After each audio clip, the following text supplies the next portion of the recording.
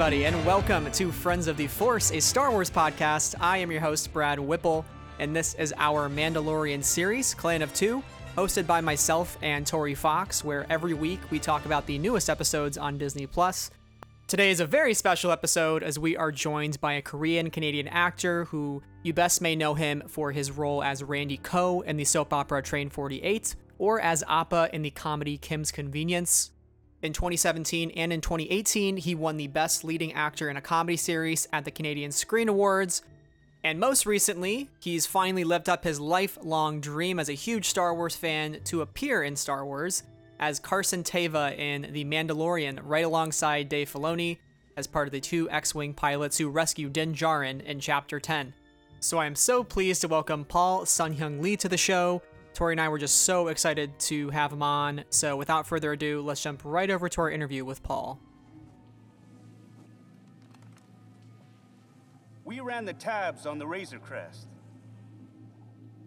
You have an arrest warrant for the abduction of prisoner X6911. However, onboard security records show that you apprehended 3 priority culprits from the wanted register. Security records also show that you put your own life in harm's way to try to protect that of Lieutenant Davin from the New Republic Correctional Corps. Is this true? Am I under arrest? Technically, you should be. But these are trying times. We are just so honored to welcome to the show Carson Teva himself, Paul Sun-Hyung Lee. Paul, thank you so much for joining us on Friends of the Force today, and welcome to the show. Hey, thanks for having me. So happy to have you. And first off, welcome to the Star Wars universe. I feel like you are just living out your dream. And as an X-Wing pilot, you know, going from cosplay to screen-used costume. First thing I want to ask you is really what's it been like to now, you know, you've been in 2 episodes so far of The Mandalorian, and what's it just been like seeing the reception of the fan community, knowing you're a part of the Star Wars canon, you're part of this universe, and you get to leave your mark in it? Yeah, no, it's been overwhelming, and overwhelmingly positive. That's been the one biggest takeaway. I didn't think so many people would be so excited and so happy for me, and that's been so heartening. You know, this has been a dream come true ever since I was 5 years old. This is like the galaxy I kind of wanted to be a part of, and when you're growing up and you're an Asian kid, and you don't see too many Asian faces in the Star Wars universe unless they're getting blown away. You kind of like, you're on the outside looking in, and it's a universe that I've always loved and always sort of craved to be a part of. And, you know, to finally get that opportunity, I keep saying this, I feel like Cinderella at the ball. And then when you're there and you know, you're in this richly designed, finely detailed universe, and you know it so well because you've been following it your entire life, and to be actually part of that and have a visceral sort of physical experience where you're touching the sets and all the props, and they look spot on. And then, you know, you're working with great minds like Jon Favreau and Dave Filoni and Carl Weathers and Peyton Reed. It's fantastic. And then, you know, to top it all off, you do a decent job and people don't hate you for it either. So that's a big thing. And I will say that was one of my bigger fears, was that, you know, I didn't want to screw it up. Because it's sort of like, when you get that one chance to sort of make your mark and be there, you want to make sure you have a good showing. And, you know, Star Wars fans, they're loyal, but they also, you know, they can be harsh in terms of judgment or critique of your performance. And I wanted to make sure that I felt like my character belonged in that universe, like that he inhabited it and it was a natural part of it. And so I was really, really nervous that, you know, it might not work, but it was really nice to see that everybody sort of enjoyed that and were kind of living vicariously through me in terms of their fan, their dreams. So. Yeah, I have to say, like, obviously there's so many talented actors in Star Wars, and it's very exciting to see people get cast and things like that. But when you know someone's like a fan and has been a lifelong fan, you can feel it, you know. So incredible job. So exciting to see you on screen. So like you said, you've been, a lifelong fan of Star Wars. So what's been your personal history with it? When were you first introduced to it? And maybe what do you love most about it? Yeah. Star Wars was the first movie my dad took my sister and I to see in 1977. I was 5 years old and I had no idea what to expect. And this movie just totally rocked my world, such as it was at 5 years of age, and soon became my lifelong, that became my lifelong sort of obsession with this universe. And I kind of have, the original trilogy was kind of a benchmark for my real life because my dad took my sister and I to see it in 1977. In 1980, my babysitter took my sister and I to see Empire Strikes Back. And in 1983, my sister and I were old enough to go by ourselves to see Return of the Jedi. So those are Wow. kind of big milestones in my life Cool. there. Yeah. And, it's just, there's something that's so captivating about the storytelling, the characters, the universe. It just captured my imagination. I wanted to be on Hoth, fighting with the rebels against the Empire. I wanted to be doing, in the Death Star, on the battling with the X-wing squadrons as I made the Death Star run in the trenches. I wanted to be, on Endor, fighting the stormtroopers on the Forest Moon. It was just all these things that just sort of swept me up, and on such a grand scale too, and with characters that I grew up to love. My favorite was always Han Solo. Luke Skywalker was a hero, but Han was always like, he was my guy. He was my Yeah. guy. That guy turned good, and it's just like you wanted him to be a good guy. And when he matured into that hero the rebellion needed, I thought that was amazing. And so, yeah, that was Star Wars in a nutshell for me, the original trilogy. And then it was done. And I thought, okay, well, there's comic books, there's expanded universe, there's novels. The Heir to the Empire series was such a boon when they first came out, and I was just instantly just gobbled up as much of that extra content as I could. And then, of course, the prequels started coming out, and I remember I was working at Blockbuster Video in Toronto. Oh, And wow. across the street, yeah, they had it was a York Cinemas, and that was the first instance where people started lining up for like weeks before the movie premiered, and so we had people lining up for 3 weeks in front of our store. And then the strangest thing happened. A squad of stormtroopers, fully kitted up, came into the store. And I was absolutely gobsmacked because I'd never seen stormtrooper armor done to perfection before in my life, like up close and in personal. Like these guys looked like they'd stepped off the movie screen. And they were part of the 501st Garrison. Now, the 501st, they are a cosplay group that troops in costume, full costume, for charities, and they have a very high standard in terms of if you want to be accepted into that group, you have to be screen accurate, and there are varying levels of accuracy to be a part of the 501st. And so they were spot on, and that sort of started a little bit of an obsession with me in terms of wow, how do I build this stuff? How do I dress up? And that sort of got me into the whole idea of like cosplay could be so much more than just Halloween or dress up. It was just that world just sort of suddenly opened up to me. And so, yeah, that again, Star Wars was a link or a bridge to another part of my life right now that I quite enjoy, and that's cosplaying. And of course, going to cons and, meeting different actors and performers and designers and directors who'd been part of the Star Wars universe. That was a nice thing.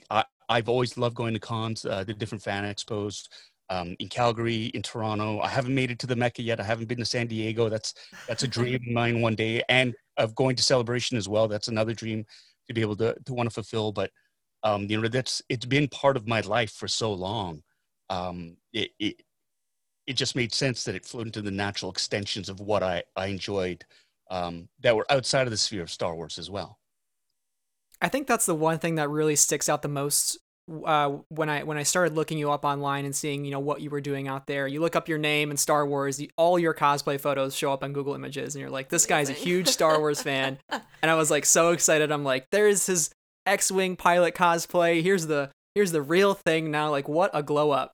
Yeah. And I think for you, like you sort of embrace the geek lifestyle. I was reading an old interview with you, how you talked about, your dad wanted to watch Hockey Night in Canada, but you wanted to watch Star Trek because you were a big Trekkie growing up. And it just seems like you've really surrounded yourself with so many different things that you're really passionate about. And in that same interview, you said speak with your passions. These things will carry you, be a part of you for your entire life. And I thought that was just so inspirational, like so unabashedly authentic. And I really appreciate that about you. But like, what does geekdom to you mean just in the larger scope, even outside of Star Wars, and kind of how it's given you, confidence and really bolstered who you are and who you want to be? Well, it started off for me as an escape. Growing up, it was, it's not like I didn't have a lot of friends, but I was, because my parents were immigrants and they worked really hard and long hours, a lot of times my sister and I were kind of left to our own devices. And back then, like, the television was my babysitter. And so I was always drawn to certain types of programs. The sci-fi shows I love, Space 1999, Lost in Space, Star Trek. Those shows I absolutely adored because they were a nice escape from the sort of the boringness of my regular life, which was just sort of being stuck at home. And when I found those passions and that branched off into comic books and into collecting action figures and playing with your friends and recreating scenes from different movies, it just became a natural extension of who I was. And so geekdom for me has always been a really great place as well to connect with like-minded individuals. Like, you never bond faster with somebody than if you have a shared interest in some sort of franchise. For example, Andrew Fung and Andrew, he plays Kimchi on Kim's Convenience. And, the first time I met him was at his chemistry read. And what really set him apart was, first of all, his personality, which is fantastic, but we soon discovered that we both had a shared passion for Ghostbusters. I was creeping his Facebook page after, we kind of connected, and I saw that he had built this replica proton pack. And I had built one, but it was a scratch build, and it was out of like foam core and Sintra, and I based it off of plans that I found online. It was as good as I could make it. And then there was Andrew, and he had this fiberglass tricked out proton pack with lights on it. And I thought, oh my God, this is brilliant. So I started chatting with him about that, and we found we had a lot of things in common. And that, for me, in a nutshell, is what fans are about. It's like connecting with other people and geeking out and nerding out about the intricacies of whatever your following is. Same with Dave Filoni. When I met him for the first time, he's a nerd's nerd. He knows his stuff, but he's so down to earth about it, right? It's not like, oh, I know this and I know that, and you don't know any of this. Like, you find commonalities and you gush over the same sort of things, and you get excited about the same things, and you get into these fantastic conversations. And geekdom for me at its purest form is about building each other up, getting excited over the same things, and really just sort of, it's a communal experience. Mm-hmm. And it's not a contest. It's not like I know more than you, or I've got more stuff than you, or I've collected this and you don't have that. It's not about that. It's really about celebrating together shared interests. And it's about acceptance too, because I remember my wife taking her to her first con and her walking around, and she was in tears at one point. And I said, what's going on? And she saw that there were people who were dressed up in the, different levels of cosplay, from like super intricate to like store-bought, sort of like the Halloween costumes with the ties on the back, but there was no judgment. And she loved that. Like, people just universally accepted, you know what? You love Spider-Man. You went out and you got one of those kid Spider-Man costumes. It's a little bit too small for you, but you know what? You're rocking it. So have fun. And it was that sort of acceptance, which I love. And she'd never been exposed to that before. That for me is what geekdom is. That for me is what nerddom is, and all that stuff is. It's about really, really saying, hey, if you like that, you go and you enjoy that, because it brings you comfort, and you can't dismiss anybody for loving what they love. Yeah, absolutely. Mm-hmm. Yeah, that's honestly got me a little misty-eyed there. I was like, yeah, that's beautiful. Oh, man. Quick question. I'm just very curious. So you talked about making your prop with like the Sintra and foam core board and all that. What's your favorite thing you've made? Oh, wow. Sorry, is that? No. There's so much. The proudest thing I am is actually, so that foam core proton pack Hmm. It's in the other room right now. It's been disassembled because I've cannibalized it for different parts. For different parts. Yeah, because I actually went up and I did the full Cadillac version of a proton pack with the fiberglass shell, the lights, the sound. Wow. Yeah, Wow. that one I was really proud of just because I didn't electrocute myself. Um, and it is like that's my first sort of hardcore. I'm gonna build a replica prop, right? As close as I can make it. And I gained a huge respect for a lot of prop builders, replica prop builders, because it takes a lot of craft. Um, but it was also something that was really so empowering because I was so proud. It's like I did it. I have no idea about like how electronics really work. I had no idea. Like I was scared out of my wits when I was trying to tap a hole to thread some bolts through so I could secure it to like the motherboard. All these different things, all these different skills that I learned from just working on that. So yeah, it'd have to be my proton pack. And as well, it's like the wow factor of when I bring it out and when I cosplay as a Ghostbuster, people lose their minds. They see the pack. Oh It yeah. lights Well, up the Ghostbusters the sound, best. and they're like, "Oh my god!" And I love seeing people's reactions because it brings a smile to everybody's face. You know, it just whatever they're worried about, whatever they're thinking about, it just for that moment at least, when they see that, it disappears, and then it's like the wonder of looking at, going, "How did you build this? Like, what is wrong with you? How do you do all this stuff? How do you find time to do all this stuff?" And it's great. It's really great. Yeah, Super Tori's much of a craftsman that. herself. Oh, stop it, Brad. Stop it. So you guys have that I do in like to common. make things, so that's why I was like, oh, tell me more. I love to hear people talk about what they like to make. So I want to know for you, you talked a lot about geekdom being an escape and connecting with others, and I think that's now more important than ever when we are stuck inside and lacking the intimacy of our friendships and the closeness, and we are all very distant and virtual. And I think for me and for Tori both, The Mandalorian has been an escape for the last 7 to 8 weeks, ever since we got that very first trailer. Eventually, we're going to lead into your involvement with the show, but I want to hear from you. What were your first initial impressions of The Mandalorian, especially not only just being the first live action TV show, but also something that really separated itself from the rest of Star Wars, like when you first saw it last year and as you've continued to watch it and have kind of grown to appreciate it even more?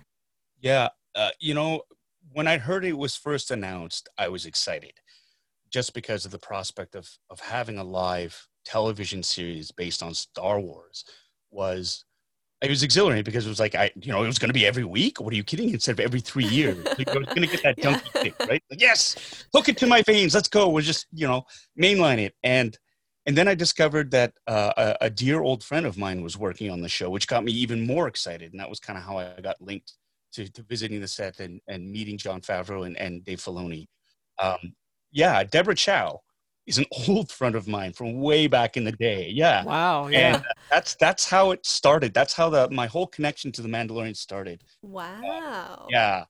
And so, when it came out, I mean, I was already super jazzed to watch it anyways, because when I visited the set, I did a set visit in first season. And while I was on set, I got to see Deb direct an episode. And I also got to see Grogu for the first time. Now, this was like, I was like, what is that? Oh my God. Because you see this, and this was a huge secret. And I remember, Dave Filoni was like, no, don't tell anybody. I said, are you kidding me? This is going to melt the internet when the child is sort of revealed. And I remember thinking, I will take this to my grave because I didn't want to deny anybody the same reaction I had when I first saw him. Yeah. Right? Like, that's like massive spoiler territory. So I was just like, keep it quiet.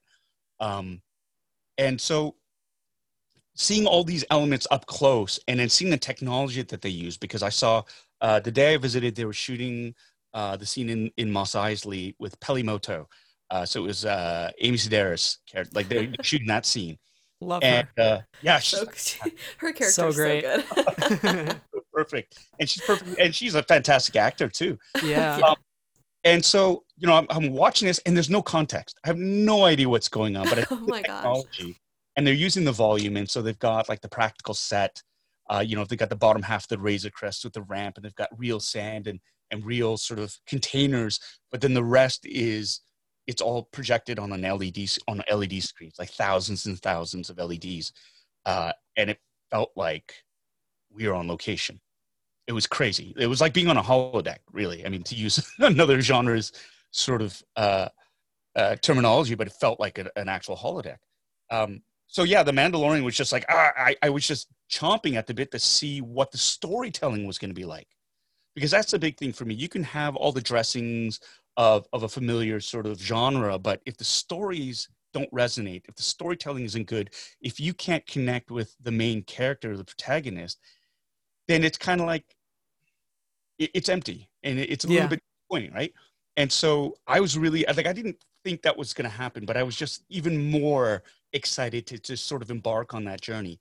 And, that opening scene with Mando walking down, that icy path, and then his entrance into that cantina was just like, the imagery was there, the old spaghetti westerns, the samurai movies, Lone Wolf and Cub, everything was there, and everything made my geek heart sing, because I knew that we were going to be in good hands. And that's the genius of Jon Favreau and Dave Filoni. They know the genre, they know how to tell a good story, and they know exactly how much deep cut stuff to put in there, so it doesn't become just just for kicks, we're just going to keep throwing all these Easter eggs your way.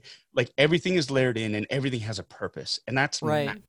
Storytelling. Yes. Like, that they care, and I just like. So yeah, Mandalorian was just like it right away. Just sort of that first episode, my kids were like, "Ah!" and I was like, "Ah!" And we had to wait another week to watch another episode. And it's a family tradition now. We get up first thing in the morning. Oh yeah. And we go. Same, He's like, "Yeah, we're like, okay, let's go." And we watch the episode. Now the kids have to get ready for school.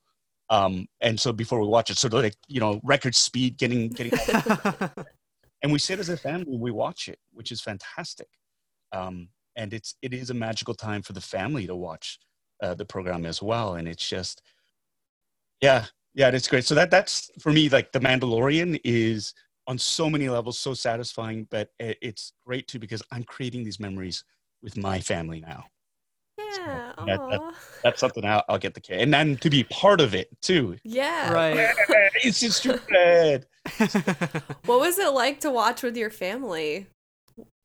The episodes, like with your episodes that you're in, yeah. I was like, they were more excited than me. Aw. I had no idea how it was going to turn out, because I'd shot that stuff like a year ago. Yeah. One of the episodes I shot last October. Wow. And then the episode with the ice spiders was in February, which feels like 2 years ago because of the pandemic, right? Oh my gosh, Right. yeah. Yeah. So it was just like, so I had no idea. I thought, because I didn't see any rushes, I didn't see any playback. I was just sort of going off of what everybody was saying. But I was really nervous because I didn't want to suck. I was quite high. I was really relieved and then quite happy. And then it was great because my kids kept wanting to watch it again and again and again, which is fine by me, because then I had a built-in reason to watch it. I'm kind of like a football coach or a baseball coach. I'll endlessly analyze the video to see where I can improve them and dissect it myself. Yes. I want to know what it was like for you the first time you stepped inside the X-Wing pilot costume, because I'm sure there were elements to it that were very familiar to you. You've like, I've been here, I saw the one picture of you in your cosplay, but now it's like, you're the one getting dressed, you're the one getting fitted, you're the one getting your own X-Wing helmet. Like, everybody else is doing this for you. You're just kind of putting it on and getting into that world and being Carson Teva and just bringing it to the screen. Like, what is going through your mind? Because I feel like I would black out. Like, I would just not remember anything. It's serious next level shit. Yeah. You're there. Yep. And you see, I went in and I get picked up from the airport basically, and they whisk me over to the studios, and I'm in the wardrobe department, and it's all so surreal. A Canadian in LA, and I'm in there, and I'm looking around the wardrobe department, and they've got stuff all on the shelves, and I'm looking at items, and I'm recognizing costume bits, going, "Ooh, okay, that's from Rogue One. Oh, that's from Solo. And all these different, like, what are all these, and I'm trying to, particularly, why do they have all these things? it was very funny too, because there were a couple of elements of the Mud Trooper costume from Solo, which if you've watched the last episode, you see, because the you don't like the armor that they steal and wear. Yes. The mishmash of the tank chest piece, from Rogue One, but it's the Mud Trooper armor, and I've actually got a Mud Trooper build. And so I'm looking at it going, I know what that is.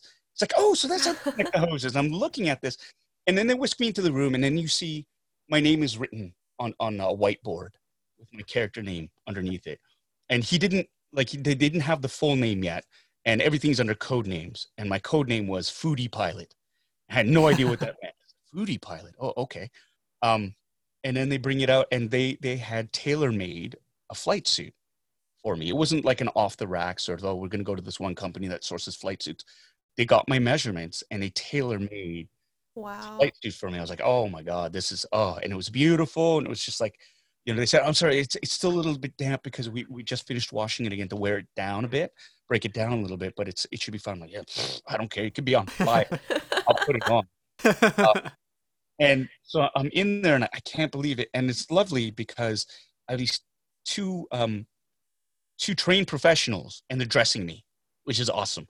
And you see all the elements because they're using stuff from all the different movies, right? So from Rogue One, they're sourcing a lot of the parts, and it makes sense from a financial point of view to have that if it's around. And they're fitting me with it, and they're kind of struggling a little bit. And I'm kind of going, okay, this is because I've got the costume at home, and I'm like, okay. And they're looking at this book, and the book is called The Costumes of Star Wars. I'm like, oh, I know that book. I have that. And they're going off of a reference of a X-wing pilot's costume, and it's on a maquette, on a form. It's no face or whatever. And I hate that picture. And I think a lot of cosplayers really don't like that picture because it's not meant for true references, right? It's not meant for this is how it sits. It literally was, I think. Yeah, it's not on a person, yeah. Yeah, the publicity department just sort of threw it on there saying, yeah, close enough. They took a picture and said, there's an X-wing pilot. And it's the actual costume, but it's not sort of done up correctly. And so the wardrobe people, they're sort of trying to emulate what they see in the picture, and they're having a really hard time. And it's, excuse me, I don't think you're doing that part right. He said, no, it's like this in the picture. I said, and I explained to them why the picture is much hated by the cosplay community. And like, oh, really? And so, yeah, if you don't mind, I've actually built this costume. I have oh my God. meticulously sourced reference photos on my phone. And so if you want to use these pictures, they're probably more helpful than the one picture you have there. And they're like, yeah, great. And they look at it, and there's the ejection harness, which they were having a lot of trouble with. They said, okay, well, this is how mine was built. And I'm sort of talking them through it, and like, oh, okay, great. And they're pinning it, and they're fitting it. And I said, okay, it's attached this way to the front of my vest, and on the back, it's attached over there this way, and there's a buckle here. And they're going, hey, this is great. This is really great. And then with the leg flares, like it keeps drooping down. I said, well, there's this trick that the cosplayers use where they take the clip from a tape measure, one of those things. They'll unscrew that, and they'll put two of them onto the leg flare to the belt, and then that clips onto the boot, and it keeps it from falling. And they're like, okay, that's great. And so they're incorporating all these things that I had learned from other cosplayers online. And so oh my God, I love that so much. Standing on the shoulders of the Pathfinders. Oh my gosh, I love that. I mean, that's a cosplayer's dream right there. I mean, you're getting to add your input in. That's like incredible. Yeah, and speaking to when you said you're gonna black out, I mean, I was just over the moon because I couldn't believe it because I did feel like Cinderella getting ready for the ball. And then they said, okay, well, we need to take a reference photo of you with a helmet on, but we don't have your helmet because it's being repainted. So they pull out this Tupperware container, and they open it up, and there's a Star Wars, there's a helmet in there. And I see the design, and it's Big Starklighter's helmet. Like I'm looking at it, it's got the black one. That's not the actual that's not big. That's not the actual helmet from Star Wars. And they're like, no, what it is. He said, yeah. He said, how do you know? How did you know? Like, oh my God. I know. I'm a nerd. That's how I knew. So they said, put it on. And I said, put it on? He said, yeah, put it on. And I'm looking at it, and it's got, the actor's name in it, Garrick. I think it's Garrick Hagon. And I'm like, I'm shaking. And I put it on, and I start to cry. Because I'm wearing this thing that when I was 5 years old, I saw on the screen with my dad. It's one of my first memories. I'm getting fitted to be in a Star Wars television show, wearing a piece of my history sort of on my head. And it was just too much, and it was tears of joy. And I just, when you get a chance to sort of live your dream, you never want to wake up. You just want to stay in that moment and just sort of celebrate as much as you can. And at that moment, I just felt so humbled and so happy and thankful that I was I had this opportunity. Because when I got off the plane, I had no idea any of that was going to be happening, Yeah. Not your typical day by any means. No. And, and I wasn't even supposed to be shooting until the next couple of days, right? And I get a call, like they said, okay, well, once you're done, JF wants to see you, so we're going to bring you to set. I went, who's JF? Jon Favreau. It's like, oh, you're kidding, right? So they drive me to set. And he's smart because he gave me a guided tour of Navarro, all the sets in Navarro and the cantina and everything. And he said, I wanted to do this for you so you're not totally overwhelmed your first day of shooting. That's awesome. Like, that's so smart and so kind and so generous. And he took time out of his day to like, it was kind of like, you're showing off your new house or your new car. It's like, hey, what do you think of this? Right. And just like, I think he really enjoyed seeing my reaction. Oh, I bet. Yeah. Even more. And that's, that's so, just such a wonderful, wonderful experience. Incredible. Wow. Oh man. Speaking of being an X-Wing pilot, what was it like working inside of the volume, being an X-Wing pilot and all of that? Yeah, that was, that's the next level shit because, they strapped me in and it's the cockpit that they used from Rogue One. And so it's detailed. It's got the lights and practical buttons that you can click in and out, and you got to climb up a ladder to climb into it. And the canopy opens and closes, and they've got an R2 unit back there that they've put in with the heads revolving and stuff. And so just that alone, you're there, and you're like, holy shit, I'm in an X-Wing. And I've got the flight stick in front of me, and I immediately start pretending, okay, well, this would be the targeting computer. And and so I'm just sort of mapping all this stuff out in my mind. And then at the Genius Bar, or the Brain Bar is what they call it. Yeah. They start the projection up. And to my right, there's the Razor Crest, a digital image of the Razor Crest, just sort of floating there. And then across from that is another X-Wing. And I'm looking around going, I'm in space. But then they start moving the starfield back and forth like this. And it feels like I'm rocking back and forth. And I immediately grab onto the sides of the cockpit. And I'm not moving. But every sense in my body is saying you're being thrown violently left and right. And Peyton Reed, who's directing, he says, yeah, it gets a little disconcerting. Just if you get too freaked out, just stare at the center of your console. Like, don't look at the stars, just stare at one point. But that's how realistic it is. And so you're there, you feel like you're actually in an X-Wing, the environment is real. And then we shoot the sequence where we're chasing Mando in the atmosphere. And that was better than any roller coaster ride I've ever been on. They kind of had the poor person's version of it at Epcot, with the old Star Wars rides where they project the image and the thing moves up and down and it's all very like, oh, it's thrilling. But this, because it's a high def image, fully immersive. That was some of the easiest acting I ever had to do, was pretending that I was chasing the Razor Crest and that all these G-forces were sort of pulling on me and throwing me in a certain direction. I know there were initial dampeners and this and that, but they wanted us to play the actual Gs. And none of that footage got used, unfortunately, but it was so much fun to shoot. That's so cool. Oh. Yeah, that's incredible. And I mean, working on the set and you're bringing Carson Teva to the screen. And I want to talk about the character himself for a second here. And a line that me and Tori love is, these are trying times. It's been the motto for ever since you said it. I'm like, that's the motto for the year. I'm going to just keep saying it to myself. Like, it's such a good line. Wow.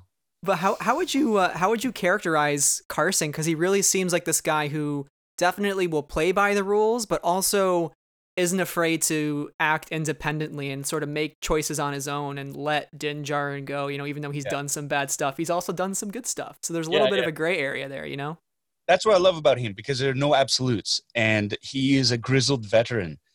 He served during Alderaan. He saw the worst of the worst, and he survived. He survived all these different battles, whether he was part of them or not. He was part of the rebellion during all these massive battles, and you know, he's in the Outer Rim now, and that's rough territory. So he's kind of like one of the old marshals of old, you know, like the U.S. Marshals. They had a lot of ground to cover in the Wild West, and they had very limited resources.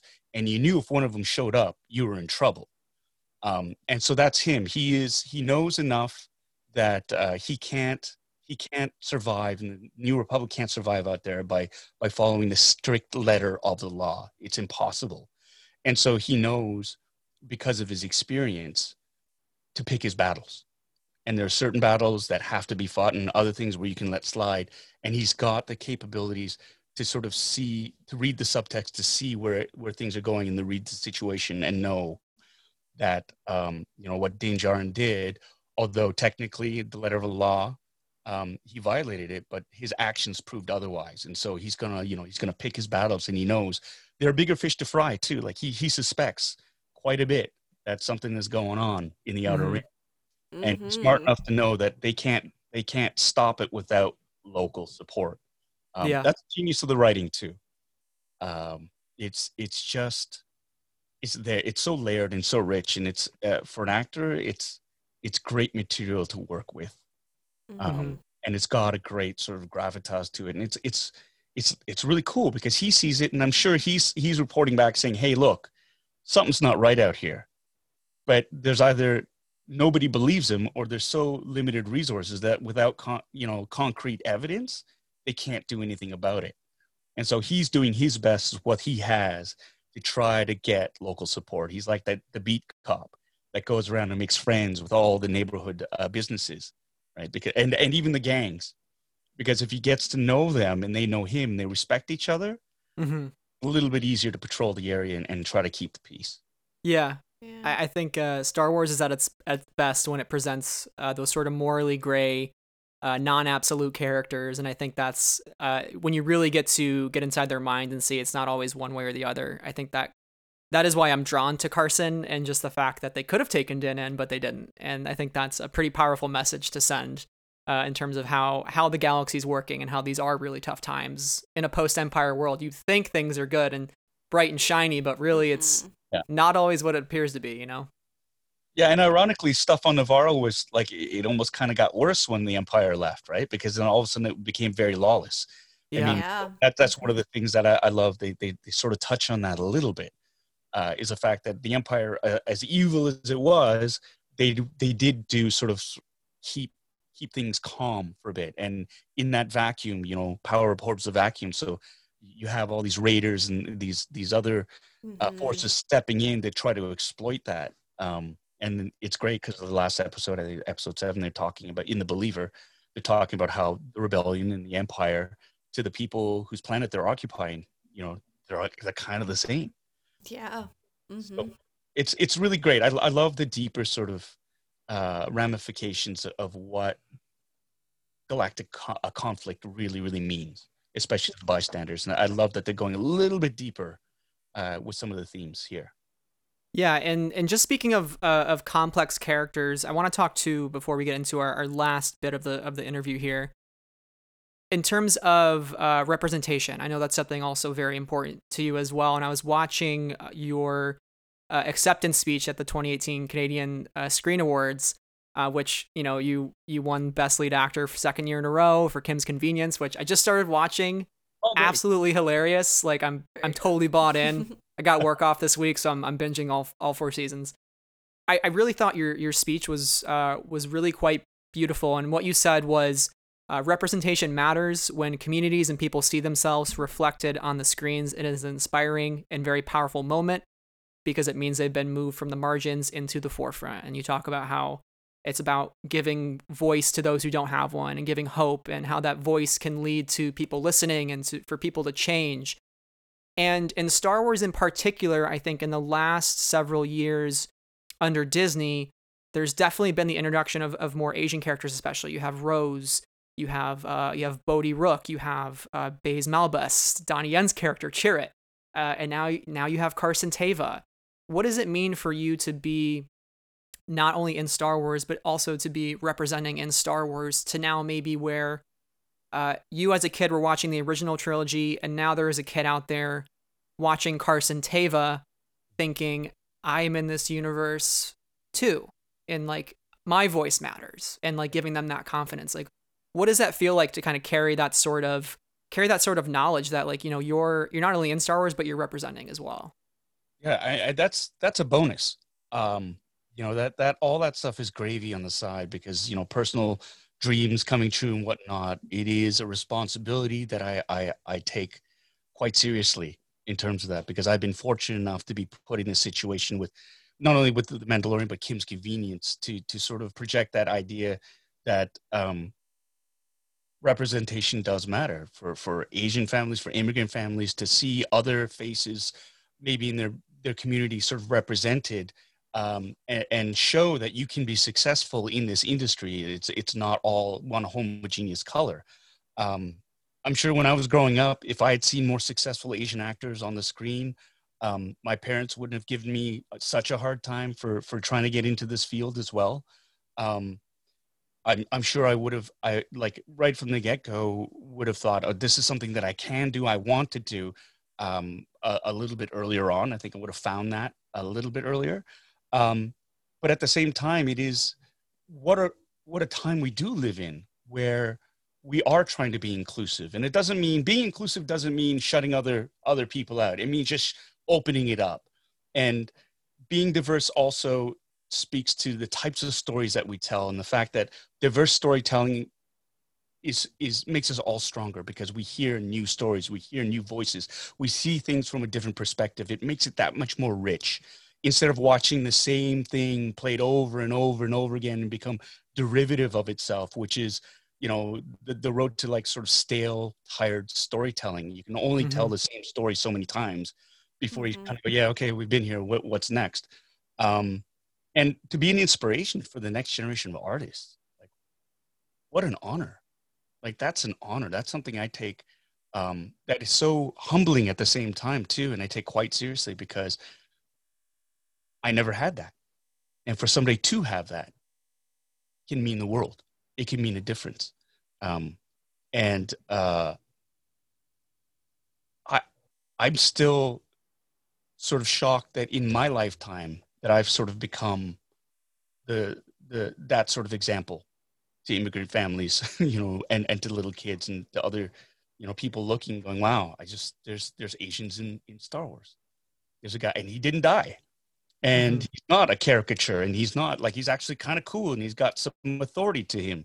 I think that's great, because it becomes more normal. And when you see more of it, it becomes normal. It's not such an oddity anymore. And really, in a galaxy far, far away, we shouldn't be surprised by a wide diversity of types. Yeah, exactly. Not at all, yeah. That's the thing, right? And so you kind of go, yeah, okay. Yeah, so it's win-win, being in the Star Wars universe, and as well, sort of hand in hand, going and being that sort of idea that representation makes a big difference. I know it made a huge difference in my life, because you are inspired when you see yourself reflected on those screens, and it is, yeah, it's empowering. It's empowering, and it's exciting. Yeah, no, it's amazing, and we really, you know, we really appreciate the work that you've brought to The Mandalorian, and, you know, I think a lot of fans have really taken up with it and hold it close to them, and I think that's the awesome thing. Like you said, community, connecting, and that's ultimately what this is all about, what all this storytelling's about. Absolutely. So we're gonna transition into more of like a rapid fire question section here, but also this is kind of more of a statement, I guess. So we've heard about the announcement at this point now of the Rangers of the New Republic being a thing. We just want to say that we really hope that you're involved in the show. I don't know if you know, you probably can't say anything, but we're going to be campaigning for you because we would love nothing more than to see that. So Me too. Thank you so much. put that out there. As soon as they announced it, I was like, please. Yeah, my first thought was, Paul, get him in there. Gotta do it. Thank you. So, I love that. And like my social media exploded when Oh, you I'm sure. did that. It's like, yeah, I mean, even if I could tell you I couldn't sort of thing. Well, exactly. Correct. Yeah. Yeah. Fingers crossed. I mean, that's something that is just like, talk about your cup overflowing, right? Like if that were to happen, I wouldn't say no. First of all, and that's the other thing that really blows me away, that there's such goodwill out there for me. It's moving.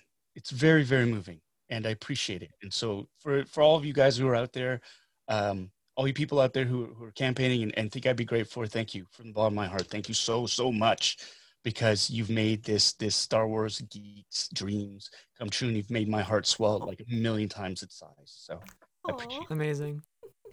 So our next question is, what is your favorite Star Wars film? Empire Strikes Back. Good one. Yeah. Great year for it. 40th anniversary. It's There been you go. been a lot of good stuff coming out. Yeah. So I think you might have said, but maybe, I don't know. You said you really liked Han Solo. I don't know. Is that your favorite Star Wars character, or do you have a different favorite? I think he is, Han is just because he was such a rascal too, right? He's great. He's the best. Yeah, and it was just that false sense of bravado where he thought he had it all under control, and he kind of didn't, but he kept it together, and the posturing, I loved it. Yeah, and I think that's why he was kind of my favorite, because he was kind of cool but kind of like goofy at the same time. Yeah. Mhm. And of course, he got to kiss Princess Leia, so it was one of those things growing up. It's like, oh, because I think I had a crush on Leia as well. Yeah. And yeah, so it's yeah. That's Han, just super cool, and his best friend's a Wookiee, and he got to fly Yeah. the Millennium Falcon. Come on. Yeah. he Can't kinda get a better has it deal all. than that. Yeah. Do you have a favorite episode of The Mandalorian? We're approaching chapter 16. There's so much to choose from. I know your friend Deborah Chow has directed a couple of just bombshell Some of the episodes. best, Yeah. No, So, yeah. It's like picking your kids, right? Like, which one Yeah. did you? I love them all. Some more than others, but no, I love them all. Wow, that's a really, really tough question. It could be one of your favorites too. I know my top 3 to 4 changes like all the time. Yeah, I can So never pick maybe one, one that so- really just stands Like- out to you. You know what, the one, I mean, just because it was just so fresh in my head, and because there was so much stormtrooper porn in it, just that last episode, The Believer, just because Bill Burr, my God, that scene where he's sitting at that table, and Yeah. they're talking Oh, about yeah. Operation Oh, my Cinder, gosh.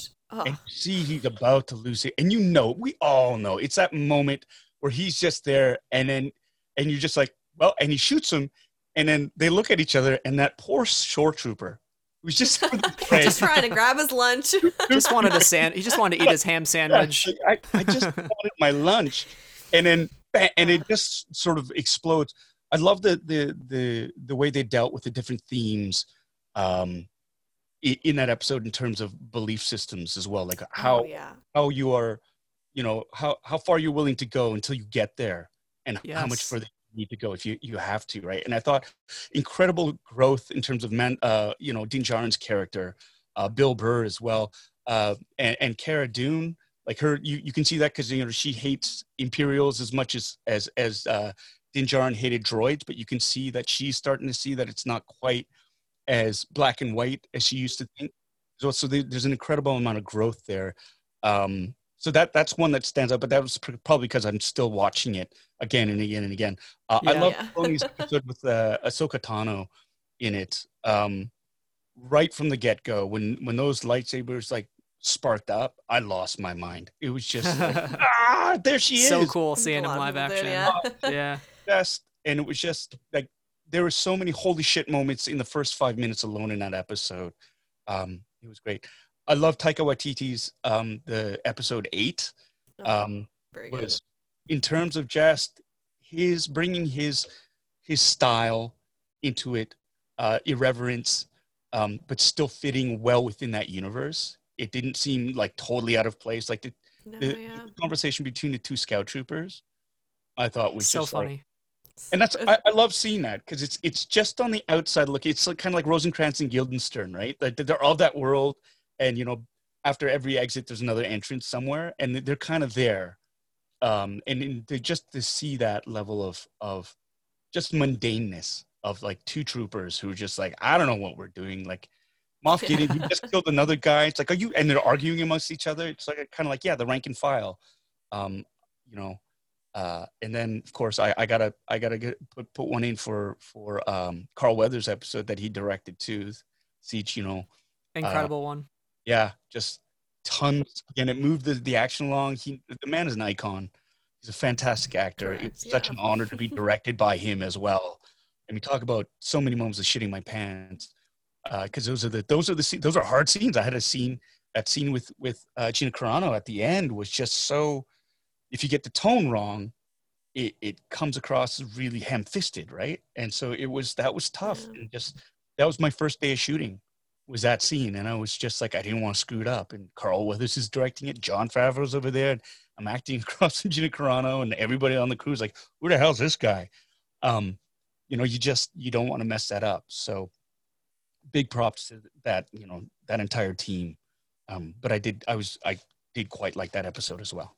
Yeah, very good. Yeah, I think one of the best parts of the show has been seeing so many different directors with, like you were saying, like Taika Waititi has his own style, everyone kind of has their own style and it still fits in. It's so interesting to see these like diverse viewpoints. Love it. So what is your favorite cosplay that you have? Oh my God.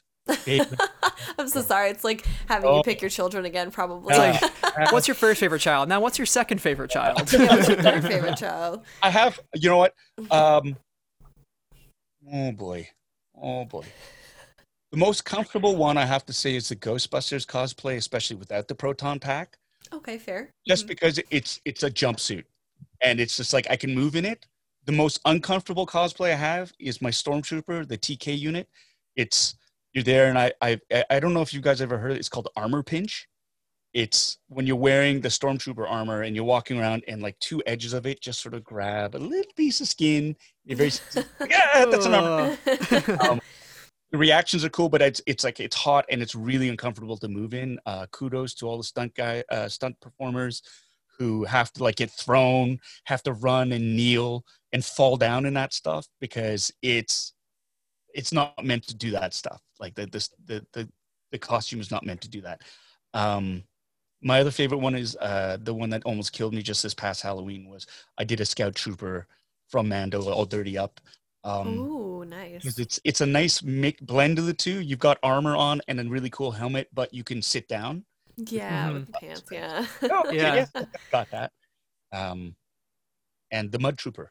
The muddy that I have is actually, it's the coolest, in my opinion, it's kind of the coolest looking one because you've got the really neat helmet and the armor. It just seems a lot more plausible. Like you look at it and go, that's kind of practical because it's got this World War I type of vibe. Right? Yeah. I love the chest plate. It's very cool. Yeah. I mean, it's completely useless because I think one blaster bolt and you're done. Yeah. But it's a really cool looking. And of course, the X-Wing, my X-Wing pilot, nice and orange.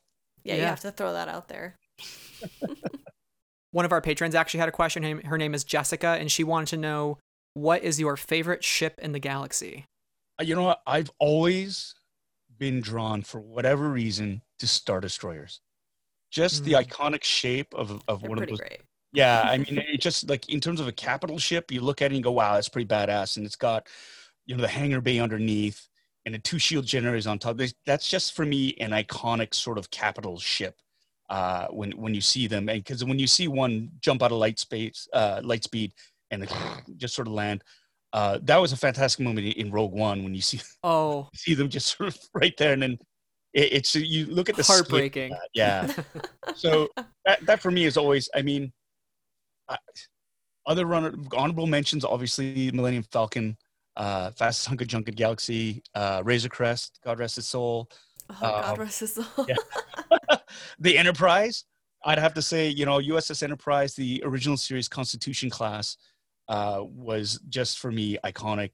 And a shout out as well to the Eagle transport landers from Space 1999, which still, I love that design because it looks futuristic, but so practical at the same time. Yeah. Amazing. And then last question, what does Star Wars mean to you? It's a big question, actually. It's been such a part of my life. Star Wars is like home for me. Like that's the one word that keeps coming to mind. It's home. It's comforting. At different phases of my life, it's meant different things. It's traveled with me from place to place, but I've always sort of had it with me. It has many rooms. Some rooms I've yet to discover. Other rooms I'm very, very comfortable being in and sharing. And it is a place where I feel the safest and most excited, and have had some of my best memories. That's a beautiful analogy. Oh. Here's to opening many more doors in that house, hopefully, and hopefully one of those doors is named Rangers of the New Republic. Oh my God. It's got a nice label on it. We're gonna find that key for you. Absolutely. Thank you so much, Paul. Thank you so much, especially just for coming on the podcast. What a pleasure to have you, and I think your Star Wars story is just one of passion and geekdom, and it's just it's all of us living, like you said, vicariously through you in this universe, and it's just fantastic. So my final question for you is, where can people find you online? Where should we be following you? And also, what do you have coming up that you would like us to know about? You can find me online. I've got a YouTube channel actually called Bitter Asian Dude Inc. It's on YouTube. I do a lot of unboxings. I've got it started during the pandemic. At the beginning, I was at home and I was kind of bored. My youngest said, "Hey, Dad, why don't you do an unboxing video, because you have all this stuff and it just sits in boxes." And I thought, I've seen unboxing videos from you, so let's give it a try. And I actually kind of liked it a lot, and I sucked at the beginning, but it's slowly getting better, which is great. So it's a steep learning curve. So Bitter Asian Dude Inc. on YouTube. You can find me on Twitter. My Twitter handle is @BitterAsianDude. Instagram, my handle is actually Angry Appa on Instagram. And so if you want to see any of my cosplay stuff, just scroll through my feed and you'll see I've got all my Star Wars cosplay and my Ghostbusters stuff on there too. Yeah. On Facebook at Paul Sun Hyung Lee. I've got a fan page, so you can reach me there too. Fantastic. I have my own website, bitterasiandude.com. It's all Bitter Asian Dude. Some iteration of it. You'll just Google it. It's perfect. Yeah. I love it. Well, Paul, thank you once again. And last thing we'll tell you is, may the Force be with you. And also with you. Let's say I forego the bounties on these 3 criminals, and you two help me fuse my hull so I can get off this frozen rock. What say you fix that transponder, and we don't vaporize that antique the next time we patrol the rim?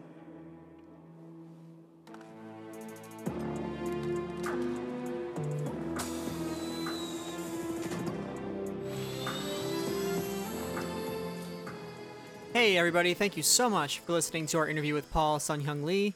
So happy to have him on the show and learn more about his Star Wars story. As for Tori and I, you can find Tori at The Mandatorian on Twitter. You can also check out her shop at Creature Cartel. As for me, I'm at Brad Whipple, and you can find the podcast on Twitter, Instagram, and YouTube. Make sure you're subscribed so you get all of our newest episodes, and you leave a 5-star rating and review to help others find the podcast and join the discussion. If you want to support the show, you can do so at our Patreon at patreon.com/Friends of the Force. Thank you to our current patrons who make the show possible: Anna, Cheryl, Christina, Deborah, Donnie, Elegy, Jessica, Levi, Marie Claire, Marvin, Neil, Rachel, Sarah, and T. That is all for this episode of Clan of Two. Next time, we will be recapping and discussing the Season 2 finale of The Mandalorian. And until then, everybody, this is the way.